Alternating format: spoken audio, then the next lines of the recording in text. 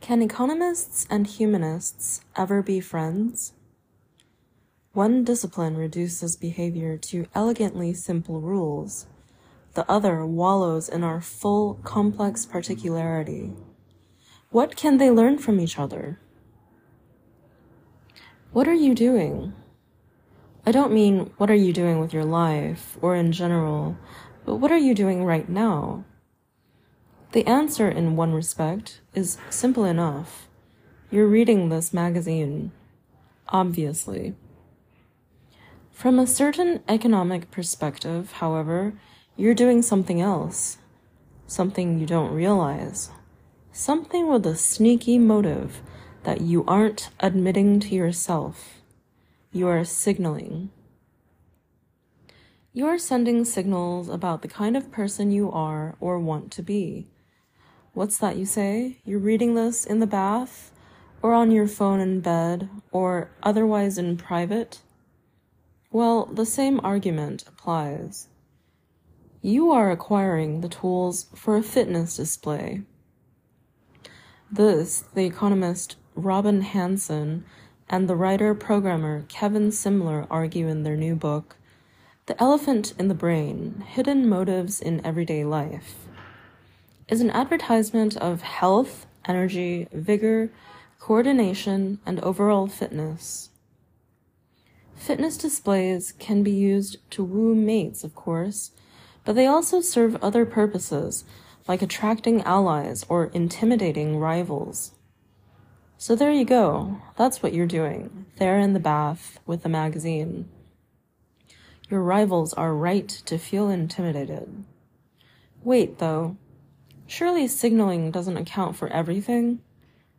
Hanson, in a recent podcast interview with Tyler Cohen, a colleague at George Mason University, was asked to give a short, quick, and dirty answer to the question of how much human behavior ultimately can be traced back to some kind of signaling.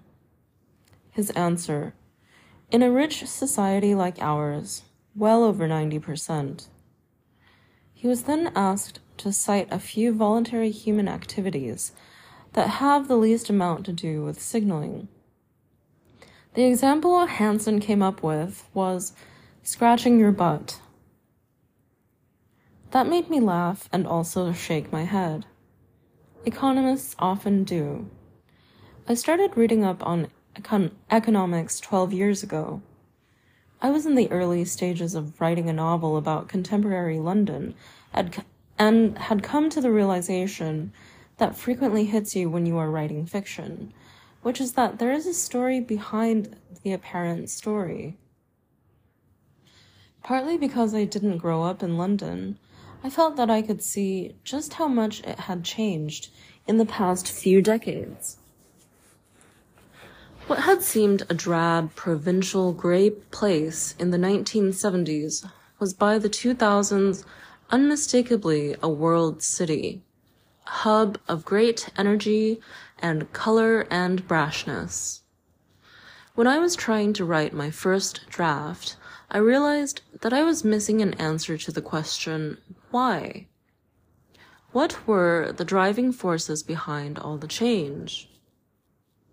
The answer turned out to be that after the deregulation of financial services in October 1986, known in the city, the financial center, as the Big Bang, London had become a capital of global finance. This was true not in a distant, abstract way, but in a manner that literally determined who our neighbors were. In my part of South London, a street that was once economically rather eclectic was becoming increasingly homogeneous, with new arrivals drawn entirely from finance and its ancillary professions.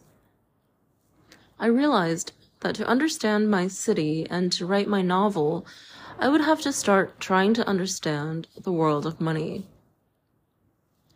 Books such as The Elephant in the Brain show why the experience has been stimulating and fun, and also frustrating and intermittently demoralizing. There is something thrilling about the intellectual audacity of thinking that you can explain 90% of behavior in a society with one mental tool. Many of the details of Hansen and Simler's thesis are persuasive, and the idea of an introspective taboo that prevents us from telling the truth to ourselves about our motives is worth contemplating. That taboo is the elephant. Citing a 7-year study by the Rand Corporation, in which participants who used more free medical care didn't become significantly healthier, the writers argue that the purpose of medicine is as often to signal concern as it is to cure disease. They propose that the purpose of religion is as often to enhance feelings of community as it is to enact transcendental beliefs. Some of their most provocative ideas are in the area of education, which they believe is a form of domestication. One of the main reasons so few animals can be domesticated is that only rare social species let humans sit in the role of dominant pack animal, they write. And we, too, naturally resist submitting to other humans. They cite a study showing that unschooled workers from less developed parts of the world aren't nearly as productive as rich world workers, even at repetitive manual labor that you might not think demands much education. According to Hansen and Simler, these unschooled workers won't show up for work reliably on time, or they have problematic superstitions, or they prefer to get job instructions via indirect hints instead of direct orders, or they won't accept tasks and roles that conflict with their culturally assigned relative status with co-workers, or they won't accept being told to do tasks differently than they had done them before. In the rich world, we have learned to do all those things, and mostly we learn to do them at school, where an industrial-era school system prepares us for the modern workplace. Hansen and Simler explain, children are expected to sit still for hours upon hours, to control their impulses, to focus on boring, repetitive tasks, to move from place to place when a bell rings, and even to ask for permission before going to the bathroom. Teachers systematically reward children for being docile. In fact, teachers reward discipline independent of its effect on learning, and in ways that tamp down on student creativity. Children are also trained to accept being measured, graded, and ranked, often in front of others. This enterprise, which typically lasts well over a decade, serves as a systematic exercise in human domestication. Having watched one son go all the way through secondary school, and with another who still has 3 years to go, I found that account painfully close to the reality of what modern schooling is like. Hansen is a free-range thinker. His previous book, The Age of M, was a startlingly original speculation about a future world dominated by humanoid robot intelligences. But the deliberately value-free and judgment-free nature of his thinking can cause trouble.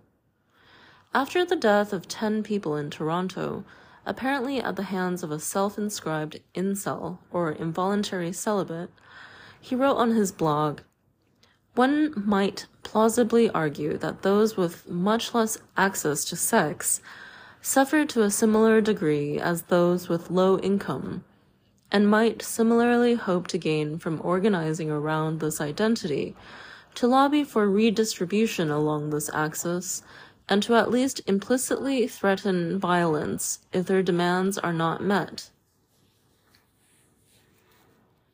This led to an article in Slate which posed the question, is Robin Hansen America's creepiest economist? And to a subsequent Twitter pile-on. The Elephant in the Brain is not creepy, but the book has moments of laughable wrongness. We're told, in 1001 Nights, for example, Scheherazade uses her artful storytelling to stave off execution and win the affection of the king. Maya Angelou, in contrast, managed not to woo Bill Clinton with her poetry, but rather to impress him, so much so that he invited her to perform at his presidential inauguration in 1993. The idea that Maya Angelou's career amounts to nothing more than a writer shaking her tail feathers to attract the attention of a dominant male is not just misleading, it's actively embarrassing. More generally, Hansen and Simler's emphasis on signaling and unconscious motives suggests that the most important part of our actions is the motives themselves, rather than the things we achieve, such as writing symphonies, curing diseases, building cathedrals, searching into the deepest mysteries of time and space, and so on. The last sentence of the book makes the point that we may be competitive social animals, self-interested and self-deceived, but we cooperated our way to the goddamn moon. With that one observation, acknowledging that the consequences of our actions are more important than our motives, the argument of the book implodes. The issue here is one of overreach, taking an argument that has worthwhile applications and extending it further than it usefully goes. Our motives are often not what they seem, true. This explains everything, not true. After all, it's not as if the idea that we send signals about ourselves were news. You could argue that there is an entire social science, sociology, dedicated to the subject. Classic practitioners of that discipline study the signals we send and show how they are interpreted by those around us, as in Erving Goffman's The Presentation of Self in Everyday Life, or how we construct an entire identity, both internally and externally, from the things we choose to be seen liking. The argument of Pierre Bourdieu's masterpiece, Distinction. These are rich and complicated texts, which show how rich and complicated human difference can be. The focus on signaling and unconscious motives in The Elephant in the Brain, however, goes the other way. It reduces complex, diverse behavior to simple rules. This intellectual overextension is often found in economics, as Gary Saul Morrison and Morton Shapiro explain in their wonderful book, Sense and Sensibility: What Economics Can Learn from the Humanities. Morrison and Shapiro, one a literary scholar and the other an economist, draw on the distinction between hedgehogs and foxes made by Isaiah Berlin in a famous essay from the 1950s, invoking an ancient Greek fragment. The fox knows many things, but the hedgehog one big thing. Economists tend to be hedgehogs, forever on the search for a single, unifying explanation of complex phenomena. They love to look at a huge, complicated mass of human behavior and reduce it to an equation.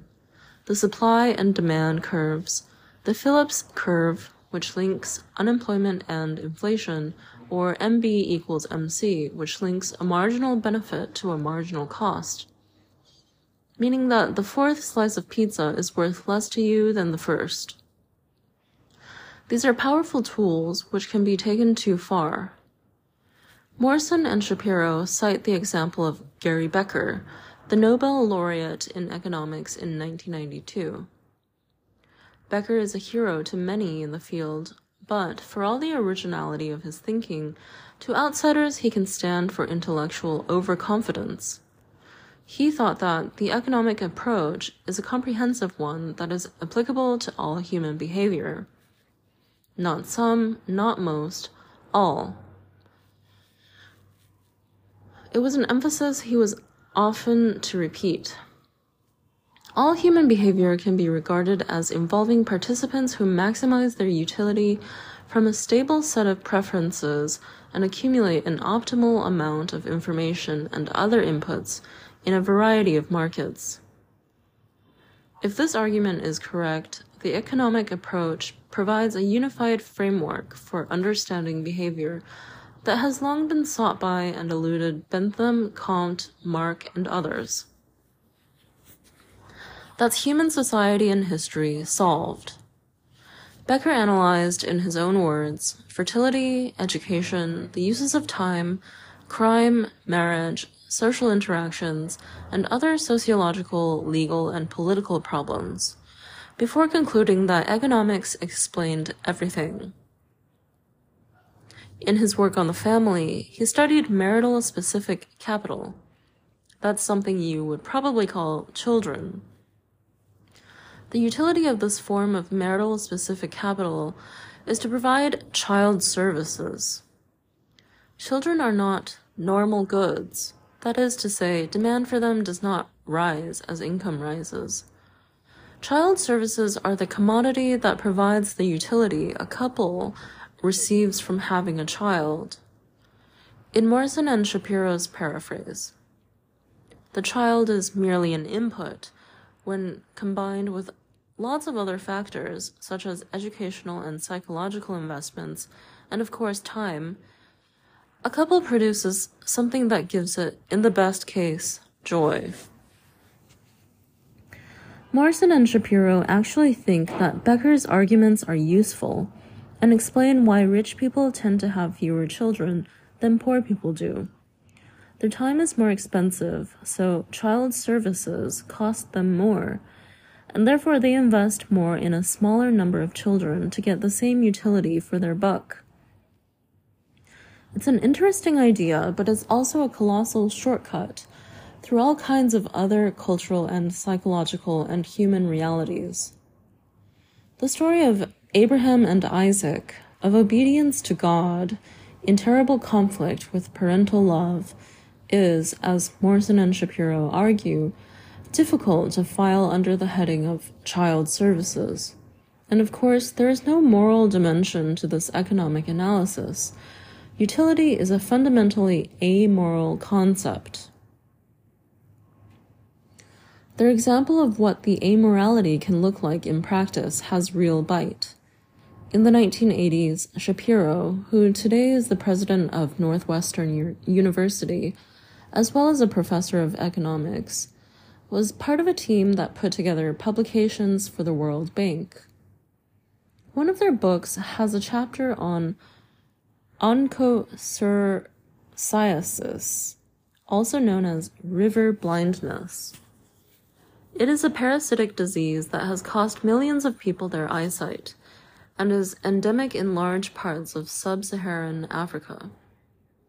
In 1974, 7 West African nations got together, contacted donors, and set out to create the Onchocerciasis Control Program, overseen by the World Health Organization. The program was a huge success in that it prevented hundreds of thousands of people from going blind, but there was a problem. The economists involved couldn't show that the venture was worth it. A cost-benefit analysis was inconclusive.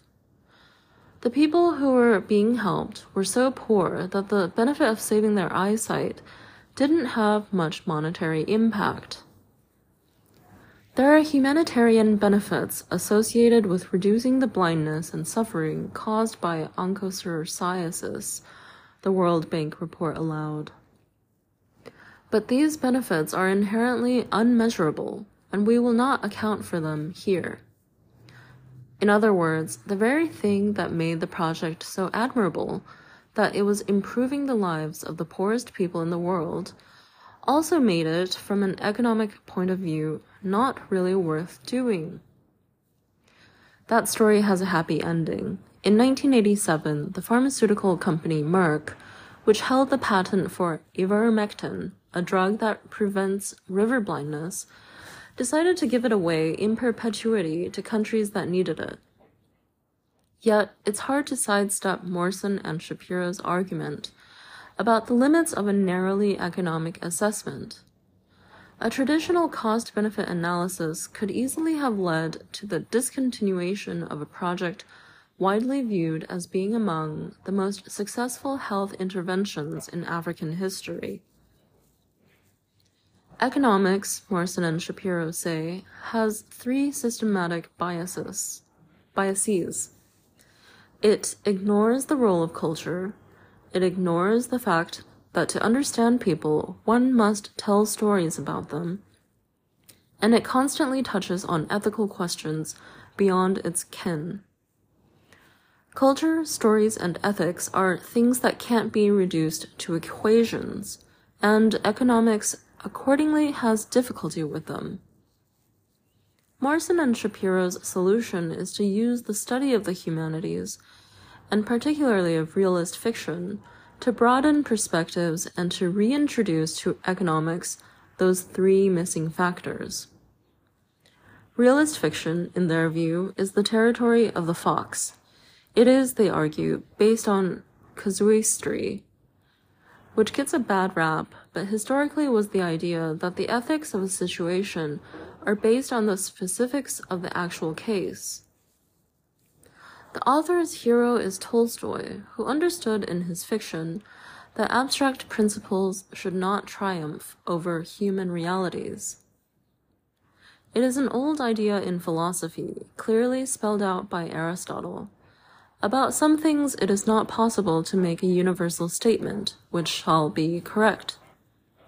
The way to convey this truth is through the humanities, which, properly taught, an important part of their argument, since Sense and Sensibility has plenty to say about the defects of the contemporary curriculum, offer an escape from the prison house of self and the limitations of time and place.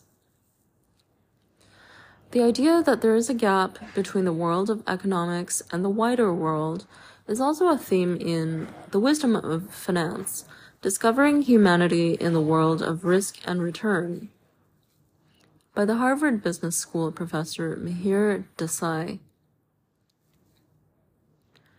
His title is quietly provocative since wisdom, Morrison and Shapiro and many others would argue, is exactly what is missing in the financial realm.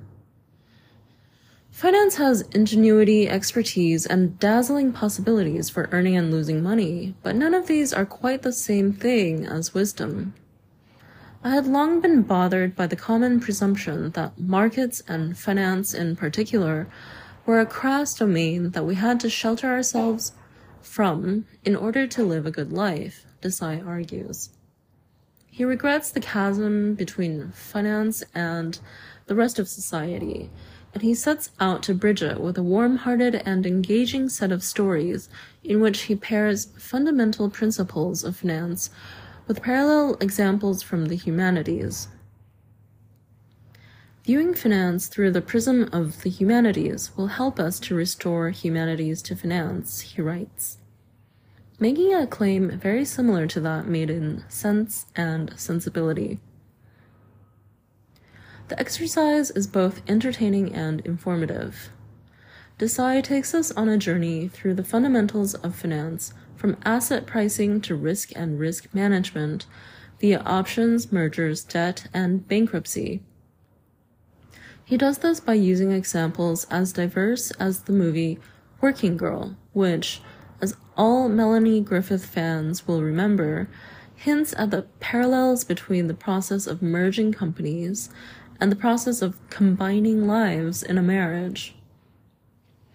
The novels of Jane Austen, Risk Management, the life stories of Jeff Koons and George Orwell, illustrating different approaches to leverage, and the unconditional love we give our children.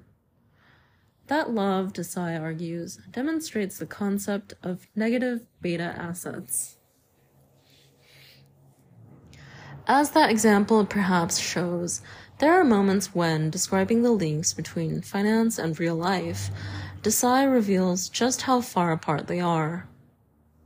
The story of General Motors and Fisher Body, the company that made GM's car bodies, in the 1910s and 1920s is, for economists, Anna Karenina, Middlemarch, and Jane Eyre all rolled in one.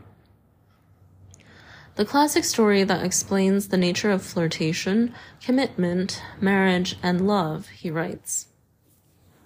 I am fairly interested in company mergers. Spoiler alert, they often go wrong.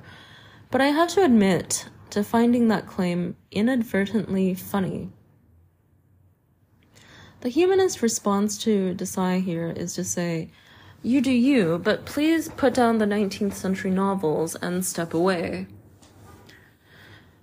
His account of the invention of formalized bankruptcy is fascinating, but then he compares the story of the American Airlines bust in 2011 to Aeschylus's great play Agamemnon.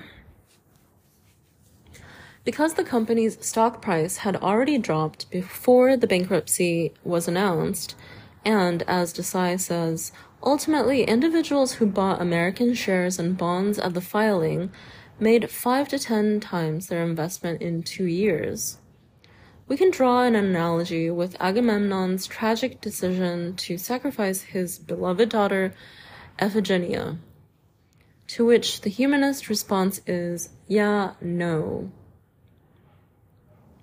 Desai explores the intellectual crevasse between the money people and the rest of us in his final chapter called trenchantly, Why Everyone Hates Finance. One explanation is the asshole theory of finance. That finance isn't inherently bad and neither are the people it attracts, but finance fuels ego and ambition in an unusually powerful way. The underlying reason is that finance is full of attribution errors in which people view their successes as deserved and their failures as bad luck. Desai notes that in business, law, or pedagogy, we can gauge success only after months or years. In finance, you can be graded hour by hour, day by day, and by plainly quantifiable measures. What's more, he says, the discipline of the market shrouds all of finance in a meritocratic haze. And so people who succeed in finance are susceptible to developing massively outsized egos and appetites. We can ameliorate the problem through works and work of imagination, just as Wallace Stevens suggested, Desai writes. Finding narratives that allow us to stay attached to what is meaningful in finance can insulate us from the feedback loops of attribution error. It is possible to agree with the critiques and admire the proposed fixes in Sense and Sensibility and the wisdom of finance without thinking that anything is likely to change. The gap between economics, finance, and the rest of society would be difficult to fix even if everyone wanted to do so, and it isn't obvious that everyone does. This point was brought home to me a few years ago by a private equity professional who came up to me after a talk I'd given on the language of money at a bookstore in Soho. My preoccupation at that point was with obfuscation and obscurity in the jargon of money, and the way that they could be used as a tool to keep lay people at a distance. The private equity guy was polite about what I'd said, but added that I had left something out. The way professionals use the language of economics as a tool for dissociating, for switching off their feelings. He gave an example. He and some colleagues had been sitting at a meeting analyzing a company's balance sheet. They were discussing the business's churn, meaning the rate at which it lost customers and had to acquire new ones, and the resulting effect on profitability. He said that in the middle of the discussion, he had a sudden moment of clarity and had to get up and walk out. The business under discussion was a chain of retirement and nursing homes. Churn, in this context, meant the death of its residents. They were sitting around the table, talking about death. That, he said, was what the language was for, to let you talk about human realities without feeling their impact, to ignore death. I thought about that conversation for a long time afterward. My new private equity friend had clearly been shaken, and yet, on reflection, I wondered what difference his discovery had made. While it might be brutal or insensitive to regard the death of someone's beloved parent as churn, that's what it is from a business point of view. The coldness of the language serves as a function, and it is a function that society needs, since nursing homes do have to get their funding from somewhere. I was reminded that one of the things I liked about economics, finance, and the language of money was their lack of hypocrisy. Modern life is full of cant, of people saying things they don't quite believe. The money guys in private don't go in for cant. They're more like mafia bosses. I have to admit that part of me resonates to that coldness. Another part of me, though, is done with it, with the imperialist ambitions of economics and its tendency to explain away differences, to ignore culture, to exalt reductionism. I want to believe Morrison and Shapiro and Desai when they posit that the gap between economics and the humanities can be bridged, but my experience in both writing fiction and studying economics leads me to think that they're wrong. The hedgehog doesn't want to learn from the fox. The realist novel is a solemn enemy of equations. The project of reducing behavior to laws and the project of attending to human beings in all their complexity and specifics are diametrically opposed.